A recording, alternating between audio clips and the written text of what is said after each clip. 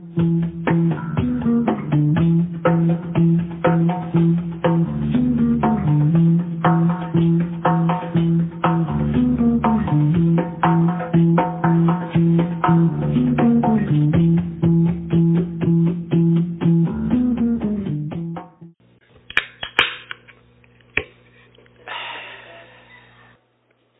right, everybody, good evening.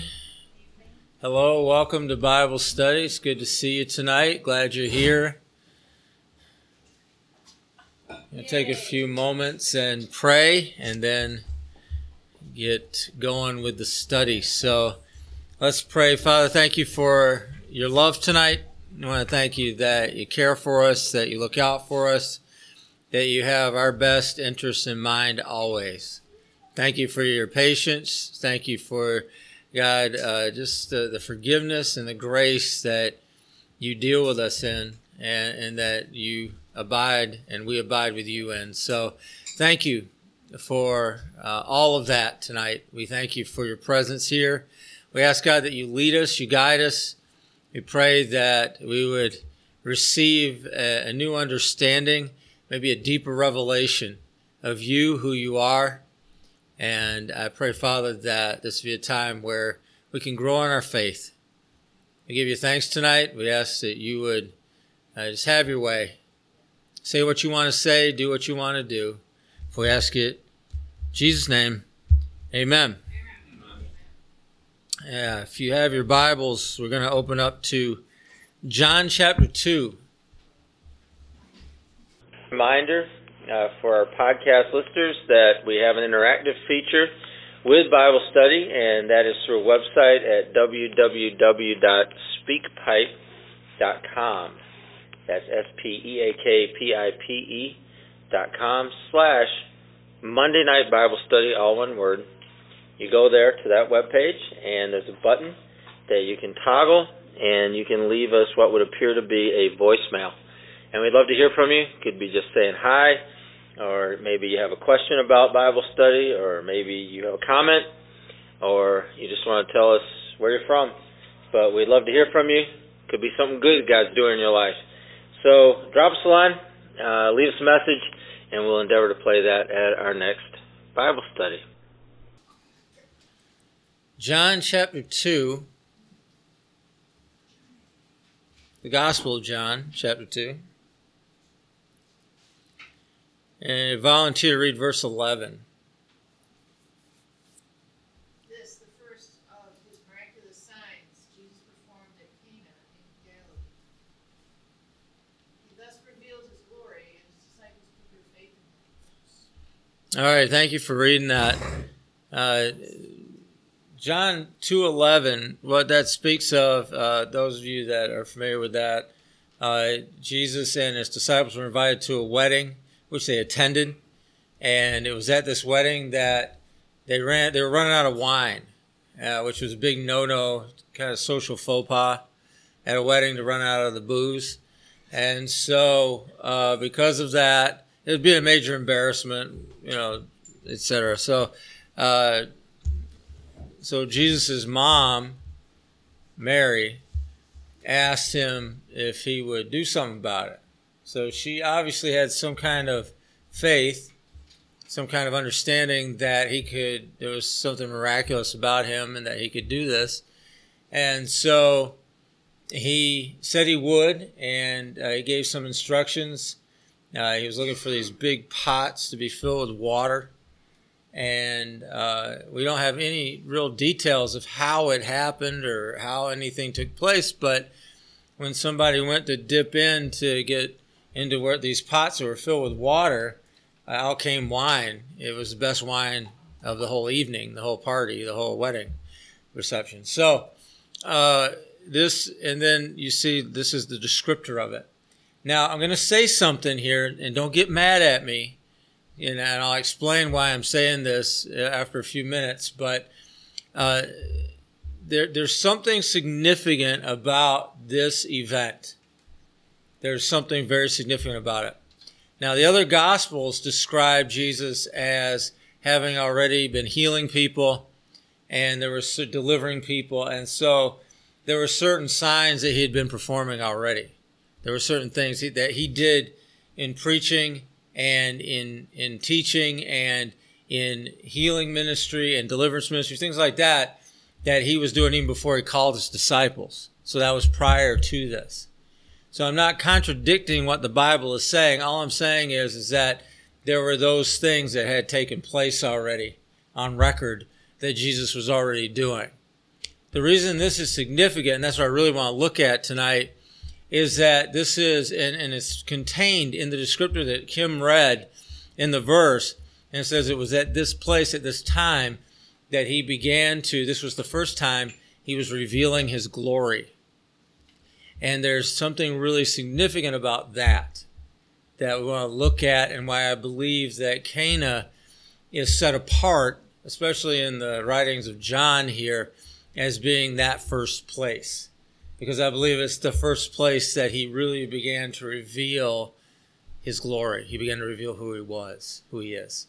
So, and that's really what I want to look at tonight, because the scriptures are full, the New Testament is full of signs and miracles. Miracles, I'm going to define for you, and this may be a funny definition to you, I have no idea you think about this, but miracles are defined as an exertion of power. That's what a miracle is. It's an exertion of power. And later on in the New Testament, when in the book of Corinthians, in 1 Corinthians chapter 12, it talks about the gifts of the Holy Spirit. One of the gifts of the Holy Spirit is miracles. You know, the gifts, there's prophecy, there's tongues, interpretation of tongues, there's gifts of healing, there's a word of knowledge, a word of wisdom. And one of the gifts, the word of faith, or the gift of faith, one of the gifts is miracles. Well, that word for miracle in 1 Corinthians chapter 12 is dunamis, which is where we get our word for dynamite, and it means power. Okay? So miracles and power, the exertion of power, is a New Testament understanding of what miracle is. And it's not only through the Gospels, but also in the epistles, that they understood that if you're going to talk about miracles, specifically miracles, you're talking about the exertion, the release of power. That's what happens.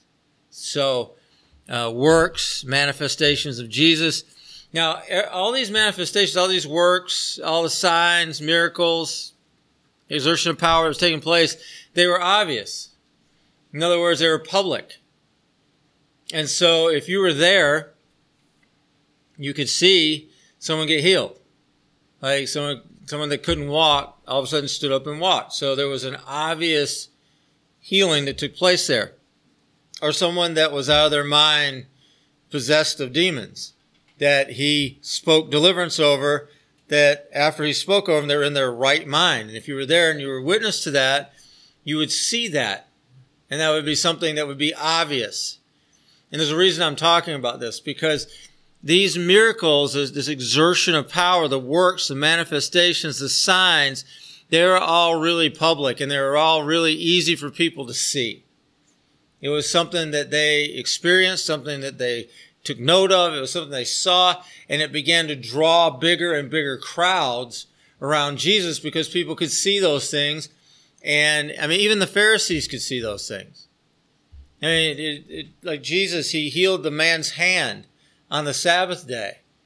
And he told the man, he's like, stretch forth your hand. He stretched forth his hand, and his hand was healed. Well, the Pharisees could see that because they judged him for it. They got all mad about it because he was healing on the Sabbath. And so it wasn't brought into question. Like, it didn't take some special faith for someone to see the miracle happen, to see the healing happen. They just saw it. It's like, oh, okay, he stretched forth his hand. It was healed. It wasn't that way before. It is now. He performed a healing. And they got really upset because in their book, according to Hoyle Pharisee book, you're not supposed to heal on the Sabbath. So they were mad about it. But my point in that is that they had to be able to see it to be mad about it. Like, they had to experience it. They had to take note of it. And so all of those signs and all of those things that were taking place, those healings, they were really obvious that people could see. And they didn't require anybody to believe in Jesus. They didn't require anybody to believe in who he was or what he was saying in order to see them. They were just obvious physical manifestations of something that happened.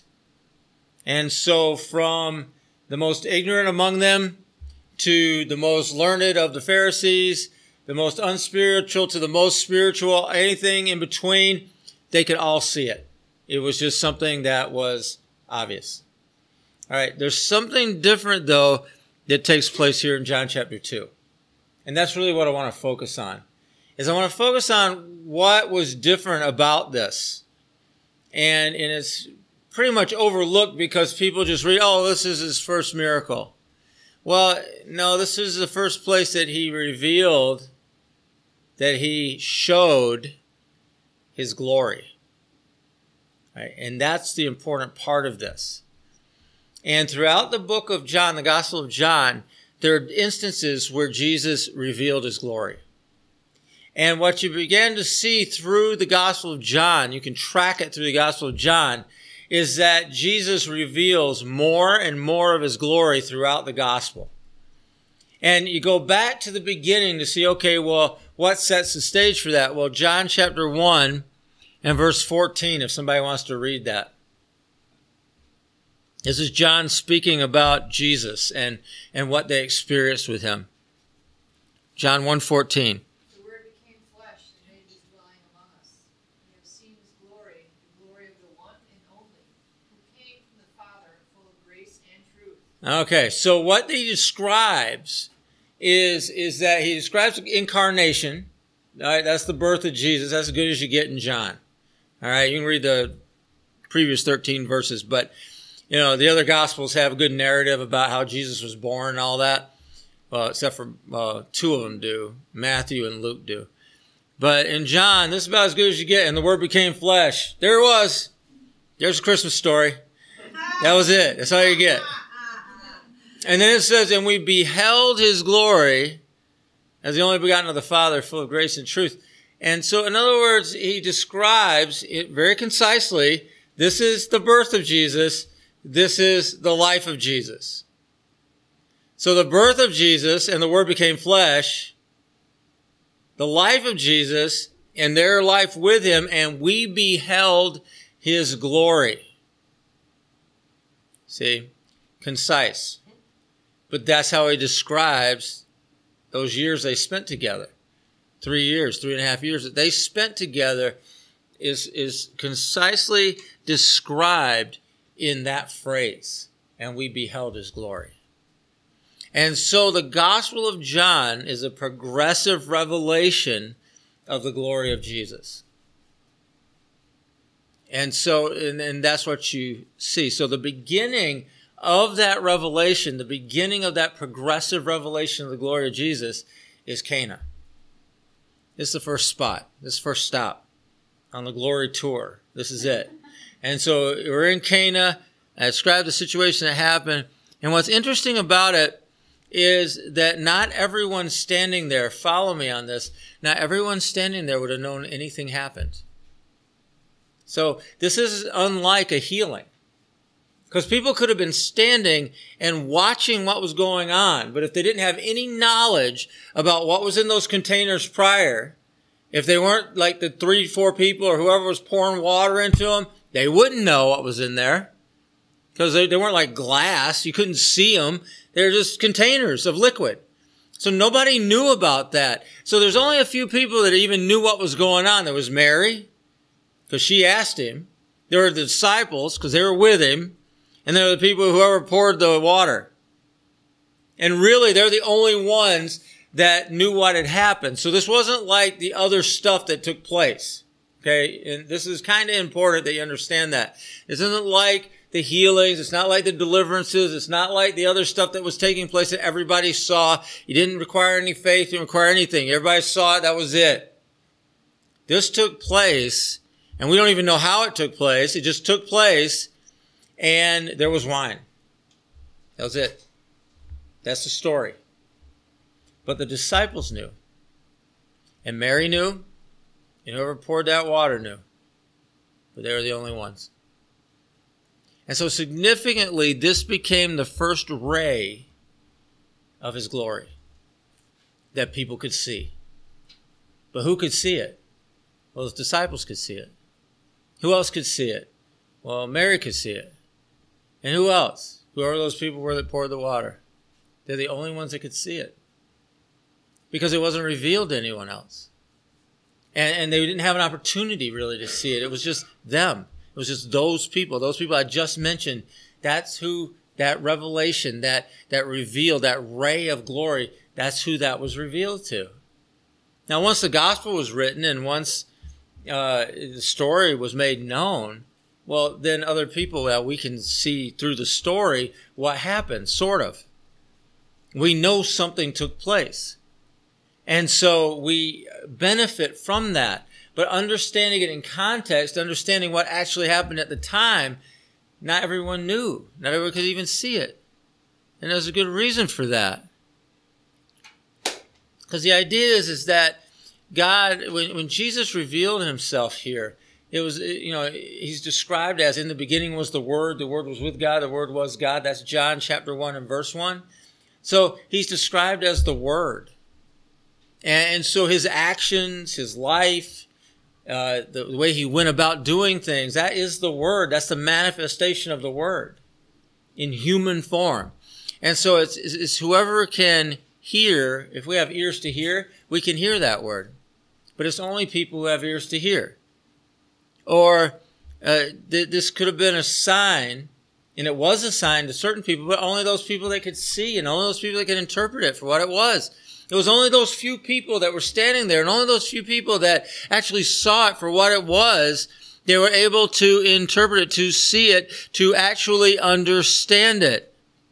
That was it. And so who could do that? Who we say? Well, who can see? Well, only the people that were there. Who can interpret? Well, the disciples and Mary and the other people that were there. I want you to think about this for a second, and this is what we're going to get to. And I've described this before using this passage, so if you've heard it, pretend you didn't. Listen up. Water regularly becomes wine. How? It falls from the sky and it goes into the ground. And if it happens to fall near a vineyard, that water then feeds into the plant, up into the vine of in the vineyard, and that vine produces leaves and fruit. And so that fruit that it produces is full of liquid. Where'd that liquid come from? The water that entered the ground and it came up through the vine. So then that liquid that's in the grape gets squeezed out. However it gets squeezed out, in modern times, we have our ways of doing it. Back then, they squeezed it out maybe differently. Now, maybe they had somebody with really small feet squeezing out. I don't know how they were doing it. But that gets squeezed out, and then through a natural process, that grape juice, that fresh cider, that grape juice, then ferments and becomes wine.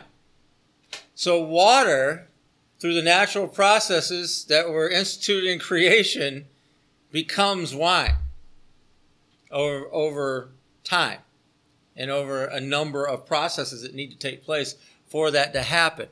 What you see taking place here is that process is taking place through Jesus, but in a very condensed fashion, skipping all the steps. So water is being made into wine. That is a revelation of his glory. Why is that a revelation of his glory? Because he is the creator. It tells us something about him that's revealed way later in through the epistles. And what was being revealed in through the epistles is that by him, through him, all things were made, and it's by him all things are held together. That's revelation. That's revelation. That's understanding who he is better. That's getting a glimpse, a ray of his glory. And this was the first place that began to take place. This is the first time. And so the disciples had the opportunity to look at this, and it wasn't just somebody being, and I'm not trying to downplay this at all, it wasn't somebody being healed, it wasn't some deliverance that was taking place. Because anybody can see that. Even the Pharisees who hate him could see that. The Sadducees could see that. The scribes could see that. Everybody can see that. This was something else. This was something where Jesus was revealing a portion of himself, and it was for those that had eyes to see and those that had ears to hear. There were those that were close to him and those that could interpret it and could understand it. What were they to understand? They were to understand that Jesus, as being revealed through this, what took place in Cana, Jesus is by him and through him, all things were made. It's a revelation of his glory. And they'd have to understand that if they're going to receive that revelation. And so what happened with what happens here with Jesus with the disciples is that it breathes faith into them. It inspires them. And so this inspiration that takes place here is a new revelation. It's a fuller teaching. It's something that they'd never seen and they had never heard before, but it leads them into a deeper and higher faith in their life as to who Jesus is and what he can do. And so what it also brings, because of where it takes place, it would also speak to, let's say, the disciples of John. Now you think about John the Baptist. John the Baptist was a hermit. Right? And I mean, just practically. He was out in the wilderness, living off the land. I mean, locusts and honey and wearing skins and looking all rough and everything. I mean, he's a hermit. And he's living out in the wilderness, and he came and he was baptizing and he was preaching and all those things like that. But this word, this revelation that Jesus brings, and where he did it and how it took place at this very public setting, in this place, in this city, what this is saying is that the message that was being given to the disciples is not a message for the wilderness. It's not a message to be going forth out into the nothingness of the wilderness, but it is a message for the hearts of men. And it's something that needs to be taking place where people are. Somebody look at John 17:15. John 17:15.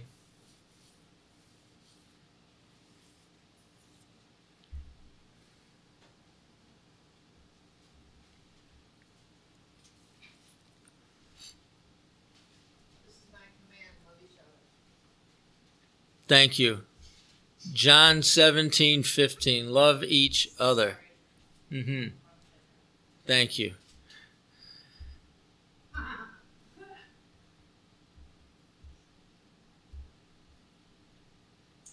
prayer is not that you take them out of the world, but that you protect them from the evil one. Right. Okay, thank you. So what you're looking at here is this idea that and this is, John 17 is when Jesus is praying for his disciples. And he's praying for his disciples. And so a specific prayer that he prays for us and for the disciples then and disciples now is that we're not taken out of the world. That's not, and he prays that we're not taken out of the world because his word and his message is for this world. It's for the people that are here and the people that are around us. And that's why that whole idea of disappearing, of being on a constant retreat. And retreats are important. But you go away, but you come back, right? Yeah, you might strategically, you head out somewhere, you get something, you rest, you do whatever you need to do, but you come back, and you come back stronger than you left. That's the idea of the retreat. The retreat isn't, it's a permanent retreat, and we're all just going to go disappear somewhere. But it's like, no, I need to get recharged or whatever it is, but I'm coming back. I'm coming back stronger. I'm coming back with a vengeance. into wherever it is that I am, whatever it is that I'm doing, wherever that place is that God has placed me. And I think about, a lot of times when I think about this stuff, it's like Martin Luther. Now here's a guy who took a vow and was a monk. And you think about the life of a monk. Not only is it a bad haircut, but I mean, they live in seclusion. But that's the idea of the monastery. That's the idea of the nunnery, the convent, is that you're living and you're withdrawing yourself and you're shutting yourself off from the world. Well, didn't Jesus pray not that? Right? Isn't that what it says? He prayed not that. And people that take these vows and do whatever, bless them, whatever. But Jesus prayed not that. All right? And so not that is that we're supposed to head on out. Well, Martin Luther, over time, was getting this progressive revelation. If you know anything about his life, you kind of understand what I'm talking about. But he's an interesting study, maybe a little bit crazy, but definitely sensitive and definitely open to what God had for him and what God was going to do through his life. And so he went from being a monk to not only leaving the monastery, but heading into the world, to the point that he was writing songs and writing worship music that was based on the contemporary music of the day, which was bar songs. And he was taking the gospel out into the marketplace, taking the gospel into the bars, into the places where people gathered, taking the gospel to where people were. Somehow he got a revelation that turned his life around from living in a monastery and whipping himself, chastening himself, to taking that gospel and making it relevant to the people that were all around him. I mean, he translated the Bible into German so that people could read it, so people could understand it. That even if they couldn't read it, someone that could read the German, and at least they could understand what the Bible had to say. I mean, the German Bible that he translated into German is still used today. Right, that was over 500 years ago. That guy translated. And it wasn't like a team of translators. It was Martin Luther. He translated the Bible into German, and it's still being used today. So he got a revelation of that. And I'm just using him as one example. There's so many examples, but he got a revelation of the fact, Jesus prayed not that. Not what? Not what he was doing. Jesus prayed not what he was doing, but to take the gospel into the marketplace, to take the gospel into where people are, take the gospel where people gather, take the gospel into people's lives where, they need that good news. He got the revelation. He got it. And he did it. Practically, he took steps in order to actually do that. To actually take that word in a way that people could understand it into their lives right where they were. And that's just a powerful statement. Jesus is taking, this revelation is coming where? Out in the middle of the wilderness? No. This revelation's coming where? Just among him and his disciples? No. It is a public gathering. It's a wedding. It's a wedding reception. It's a party. It's a place where people are celebrating. It's a place of joy. And that's where he's revealing himself. You see Jesus in a lot of social situations. A lot. And those are things that are recorded through the scriptures. He's in social situations more than he's in come and see. We got this come and see attitude. Come and see us. Well, yeah, that's all right sometimes, but we got to be in the mode where we're going out and we're meeting and we're greeting and we're kissing babies and we're shaking hands. Because that's what he did. And so to me, that's a huge revelation to know Jesus was putting himself into those situations. Jesus was going into those social situations, and he was bringing the revelation into those situations.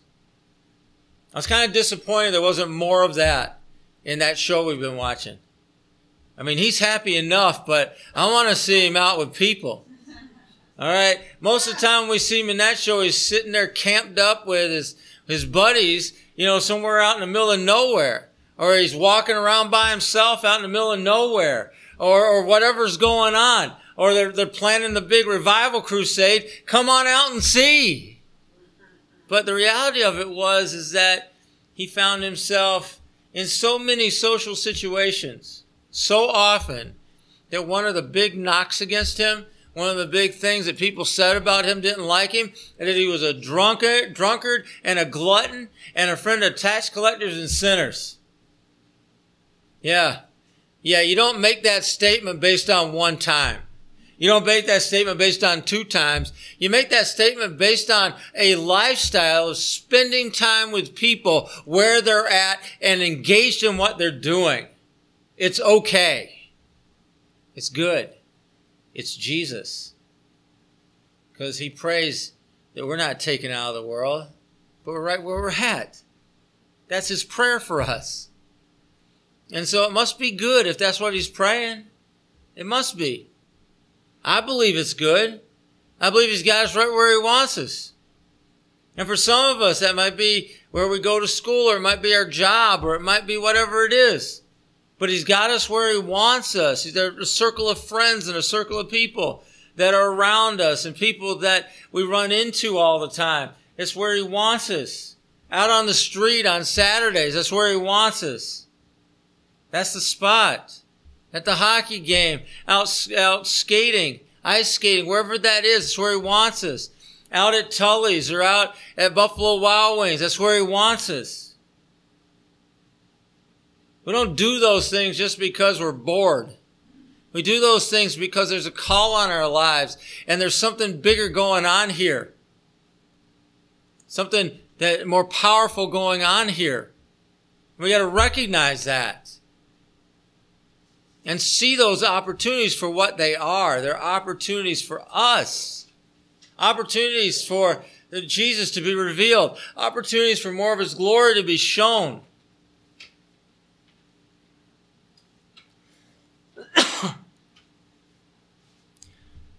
The other thing that I want you to look at this, and I'm not going to emphasize this a ton, but I really want you to think about this. What did he do here? He made wine, right? Yeah. I mean, his mom asked him. He could have said no. I mean, Son of God can say no if he wants to. I mean, that's his prerogative. He could have said no, but he didn't. And so what he does here is he's allowing. Why they need more wine? Yeah, why they need more?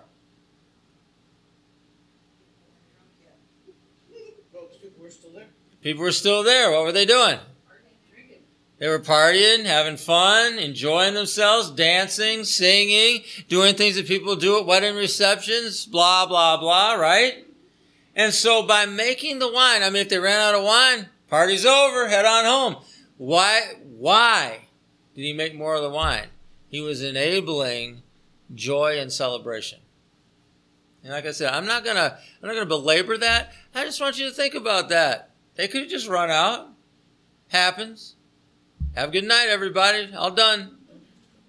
Yeah, they could stay if they wanted to, but the idea was they probably wouldn't. And they probably wanted to continue on with the celebration. And I don't want you to see this as negative. It's a positive thing. He's enabling this. And so I challenge maybe some of you, if you were brought up in a more conservative form of Christianity, I'm going to challenge you for a second here. Not to look at that. I mean, people make stuff up about this. They make stuff up about this story. And they talk about, oh, it wasn't really wine or whatever. It was wine. In fact, we know it was wine because the guy came up and he's like, why'd you save the best wine till now? It was the best wine. So we know it was wine. We know it was really wine. And we know what he was doing here. But instead of looking at it negatively, and I want to challenge you to this, instead of looking at what was going on there negatively, look at it likely the way Jesus looked at it. That this was a time of celebration. This was a time of joy. And he was going to enable that in those people's lives. He values that. He values it. He values celebration, and he values joy in our lives. And I've talked about this before, but it's important for us to get that. I think so often, I mean, it's like we all know the sourpuss Christian. And if you're a part of a church, if you grew up in a more traditional church, you might have grown up around, people that they reach a certain age and they just turn into like really mean people with a sourpuss look on their face. And it's not fun. But we don't serve a God like that.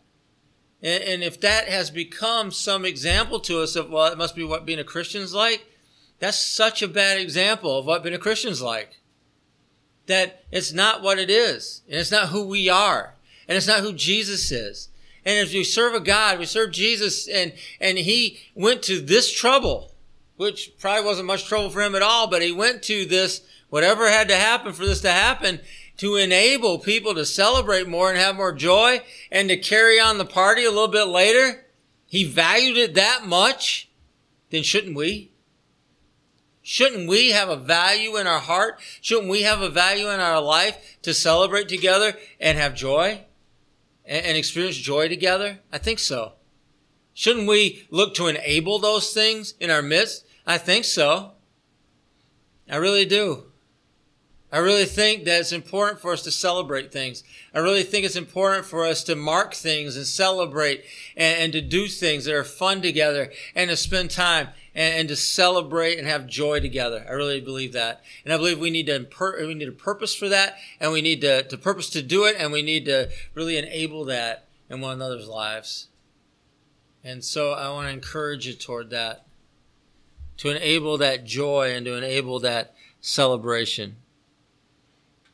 And so this act that took place, this revelation of glory, it inspired the disciples. In other words, he breathed faith into them. It breathed faith. He breathed faith into them through what he did there. Because they watched something that, water turns into wine. It does, but not like that. Not like that. And so all those steps in between were skipped. How? Because he's the creator. He is the creator.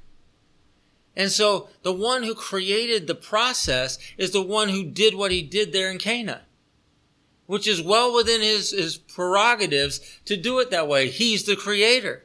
And so that revelation that came to them, and that revelation that they took hold of that day, that inspired them, that breathed some faith into them. Because what can Jesus do? Anything he wants. Anything he wants. He's the creator. And so by the power of the Holy Spirit, he took hold of that, and water was made and created into wine. You see, the Holy Spirit brought it about by the hand of Jesus. And so they began to understand who they were following. They began to understand who was teaching them. They began more fully to understand that their lives were intertwined with this man. And they began to really more fully understand who he was and what he could do. And so that just opened up a whole world of possibilities. It just really did. I want you to think about the possibilities that would open up before you with the Creator. The Creator just right with you. The Creator that you can call a friend. The Creator that you're sharing life with. The Creator that you hear every single day, and you're just speaking to him, and you're eating with him, and you're just taking time every single day with him, the Creator. How many possibilities are opened up in your life by being that close to the Creator? Well, let it be. Let it be. Let it be that you're inspired. Let it be that you recognize your relationship with him tonight. Let it be that you know in your heart of hearts that he's able to do what? Anything? Anything. Which means that you're able, by his power, his authority, his anointing, to see anything take place in your life. Anything. Anything. Anything. And so it says they believed in him.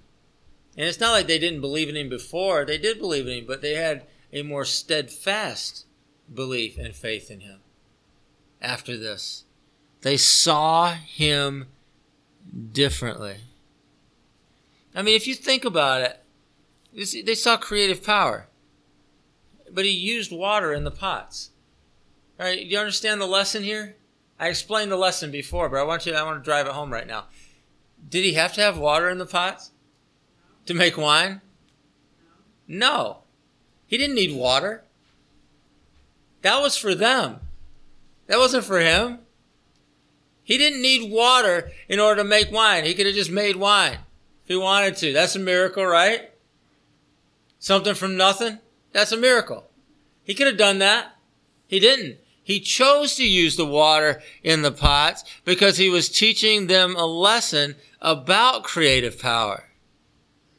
Could you ask your question, why? Well, why? Because everything he did right there, and I want you to think about this stuff. The order of creation was not interrupted in this. It was not interrupted. The power that generally works through mediating links came to an immediate connection. That was the only difference. You see, the order of creation was followed. So the power, though, was condensed. The creative power was condensed into a moment. That's what happened. Because there's no denying the creative power in the regular process. There's creative power in the regular process because that's what was spoken. Whatever day that was spoken on in creation, is that he spoke and these things are. And so that power that continues through whatever processes you want to look outside and see. You want to look every spring, every fall, every summer, every blossom, every harvest. You look at that and you see that creative power taking place. Now, I know we can describe it, but we can't make it. We can't really make it happen. We can describe it. And in the Bible, it talks about how the farmer, he takes the seed and he puts it into the ground and he waters it. And then something happens over time and it sprouts and it grows. And the idea is that what does the farmer do to make it grow? He just waters it. Or the rain waters it. All he did was put it in the ground, right? And it sprouts up. And a number of years ago, we had this book that we used, and we talk about growth within the church. And it was written by a German guy. And the Germans like to string words together into one big, long words. And he had this word for that when you put the seed in the ground and then, you don't do anything, but you look at it a while later, a few weeks later, a month later, and there's a sprout. He has this word, big, long German word. It's all by itself growth. Now, I know that's not one word for us, but it was for him. Long word, all by itself growth. Because you put the seed in the ground, it rains, everything happens on it, and then it just grows. You see, there's a power at work there. There's a life. There's creative power at work there. And so that is the order of things. That is the creative power and the order of things. Well, there's a creative power at work here. That power was condensed into a moment instead of over a period of time. And so their faith was energized by that. Because it wasn't so much, I got to make something up, or they weren't seeing Jesus making something up out of nothing. What they were seeing is that he was able to take that power and apply it in a moment. And that which takes place by itself in creation took place in a moment because that power was released in that moment. We call that, as I said before, an exertion of power. And that's what took place. It's a miracle. It's a miracle. And so the disciples were inspired by that, and the disciples were all of a sudden empowered by that because they began to see the possibilities, not only in the life of Jesus, but they began to see the possibilities in their own life.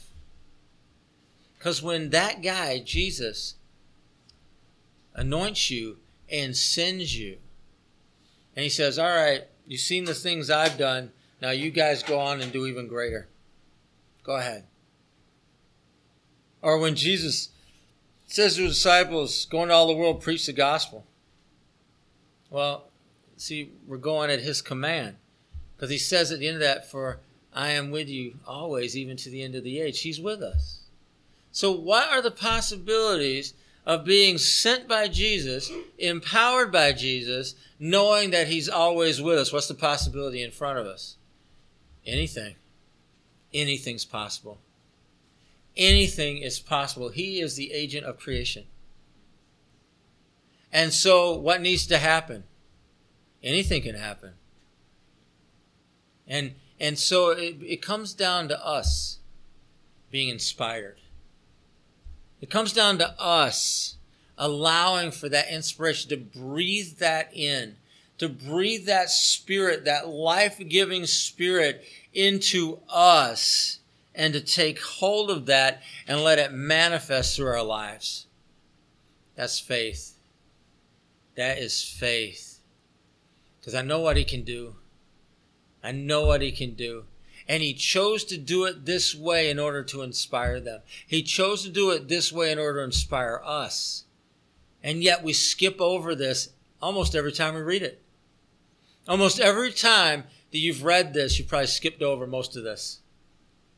Because we don't see it. We don't have our eyes aren't open to see it. Well, I'm hoping your eyes are open tonight. And I'm hoping that your ears are open tonight. And I'm hoping that you see this ray of his glory. And we talk about it all the time. It's like, well, I want to see your glory, God. Yeah, I want to see his glory. Well, here's a ray of it right now. Here's a ray of his glory for us. And if we can breathe this in, if we can take hold of this, we can begin to see some pretty powerful things manifest in our lives. And I'm pretty excited about that. I'm pretty excited that we can begin to look at things differently. We look at situations differently. It's like, well, I guess that's the end of that, is it? Or is it the beginning? Well, I guess we're out of this. Are we? Or is this an opportunity for more? Well, it looks like I ran out of money this month. Did you? Or is this the place where faith is possible? You see, it sometimes requires us to run out of something in order to be in that place where faith is even possible. Because you got to need something, right? You got to look for something and say, oh, I need this, or I'm looking for this, and to really begin to believe for it, really begin to believe that God can do anything. It's well within his power. He is the agent of creation. And so what does he want to create? What does he want to do in you? What does he want to do in your life? You know, the materials are there. Right? You're here, right? You're the material tonight. Let's just talk in terms of your life. You're the material. You know, back then in Cana, water was the material. But he can take that material and in an instant apply his power to it and make it something else. Because maybe there's parts of your life that need to be something else. Maybe there's parts of your life that you need to leave behind because they're not serving you very well. And they can become something else, something better. Maybe there's parts of you that you've held on to and it's time to let go of. Because he wants to create, he wants to do something new in you. You know, the Bible talks about it's like you're old creation, now you're a new creation. Old things have passed away, all things become new. Right? See, isn't that a creative work in creation? Doesn't that beg that word? And so if the Bible describes us as a new creation, well, you're the material. Well, he can make you in an instant what he wants you to be. A lot of times he takes you through a process. That's okay. Whether he does it in an instant or he takes you through a process, that power, that creative power, is still unbroken. The order of creation in you is unbroken, whether it takes 20 years or he does it in a moment. It doesn't matter. It does not matter. Because the order of creation is what he established from the very beginning, and it's taking place in us. But I just want to believe God that there's certain things he wants to do right now. I want to believe God that we find ourselves in that Cana moment in our life, and he does something bang in the twinkling of an eye that nobody else maybe can see, but I hope you can. I hope your eyes are open. I hope your ears are open. There's times I've seen God move powerfully and no one notices. You're like, how can that be? Well, it is. They notice the outcome of it, but they don't see how it happened. Same as here. I've seen that take place overseas. I've seen that take place where God's done miracles. I remember in Brazil, and we're doing tent meetings. We're outside for a lot of the day, and there were just clouds everywhere. And in the weather report, rain, 5 days of rain. We're there for 5 days. It's going to rain. Everybody's preparing for rain. We're out there, and all of a sudden the weather just shifted. The sun came out, and we had sunny days the rest of the week. Who saw that? Well, you saw it, but what happened? Right? What happened? Well, something happened. It wasn't a coincidence. It wasn't something that just, well, that's good luck. It wasn't luck at all. There was something that took place in that moment that maybe 4 or 5 people saw, but changed the course of what we were doing there, changed the course of that crusade, and changed the course of what was going to happen in that city. Well, who saw that? Well, maybe 4 or 5 people. Those people that could hear and people that could see. And they saw something, God do something that hopefully inspired them and hopefully fed their faith to a more steadfast place. I just don't want to be that guy that never sees anything. I want to be that guy that I'm eyes wide open, ears wide open. God, what are you doing? I want that kind of inspiration in my life. I want that kind of steadfast faith. I want to grow in that. I want to see God moving as the agent of creation right in front of me. Because there's something powerful about that. Because you think about all the things that he's done. I mean, like Jesus, he calmed the storm, right? He calmed the sea. He could walk on water. Well, right, of course he could. Of course he could. All of those things are things that were well within the boundaries of what he had created. And he was moving in that by the power of the Holy Spirit. Well, he's given us the same Holy Spirit. He's given us the authority. He's with us always, even to the end of the age. We need to raise our expectations. We need to begin to raise our expectations about what God wants to do through us. How God wants to move through us. Not just little things, but in big things too.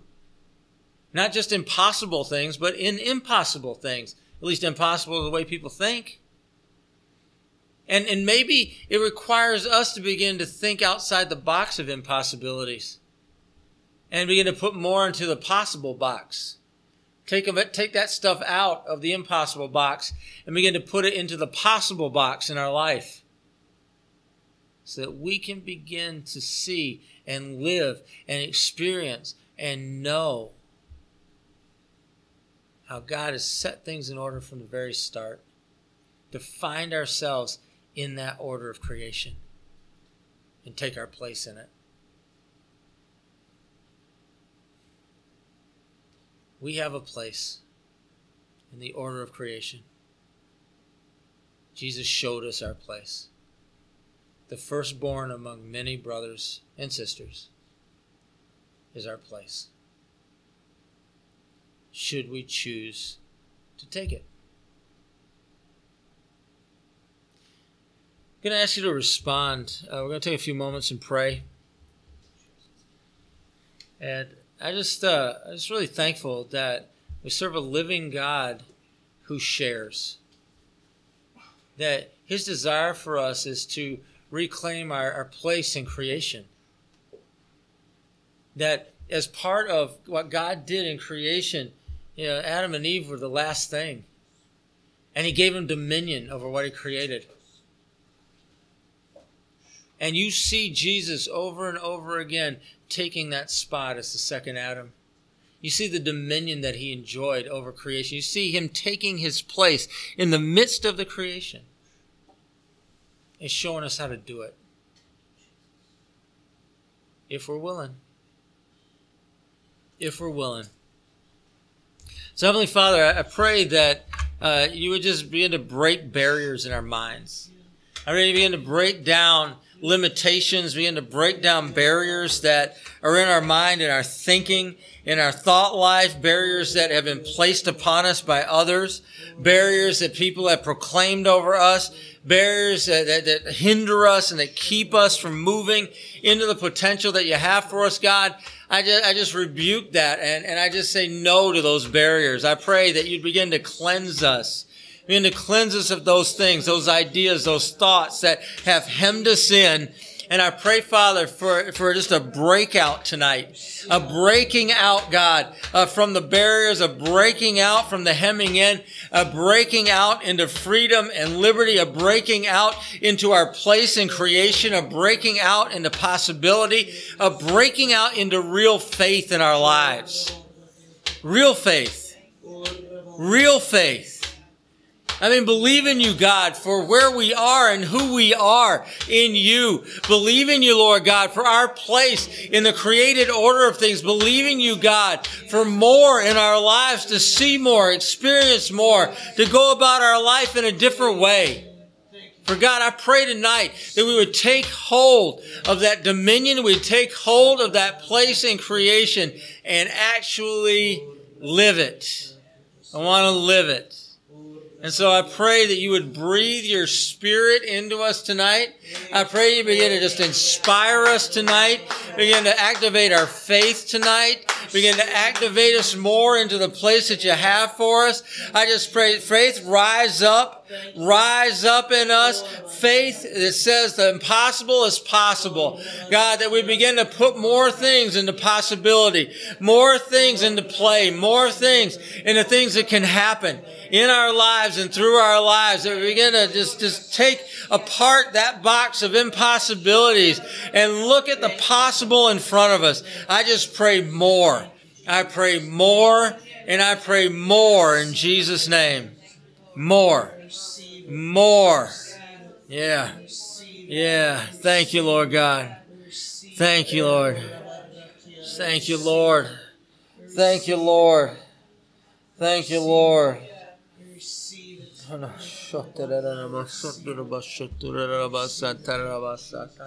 I pray that you would teach us what it is to exert power in and through our lives. What that looks like, what that feels like, what it feels like to exert power in our lives. In Jesus' name. Thank you, Lord. Thank you, Lord. Thank you, Lord.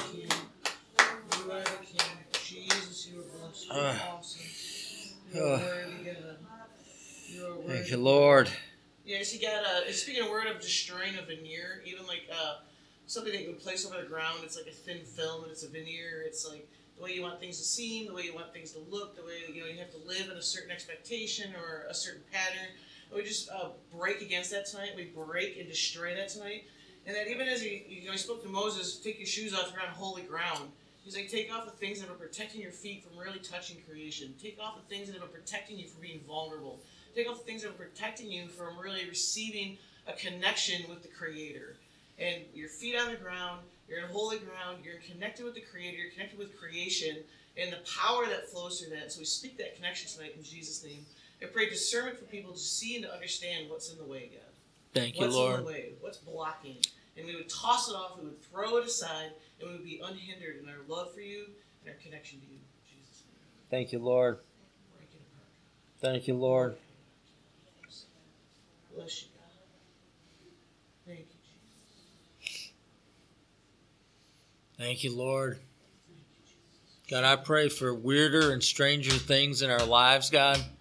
That, God, we would have an expectation for more. More. More of the unexpected, more of what we didn't think was going to happen, just more. I pray more of stranger and weirder things take place in us, through us, in church time, in kinships, in Bible study, in prayer times, God. I pray, Lord, that there just be more. More. In Jesus' name. Thank you, Lord. Thank you, Lord. Thank you, Lord. We bless you, God. We bless you, God.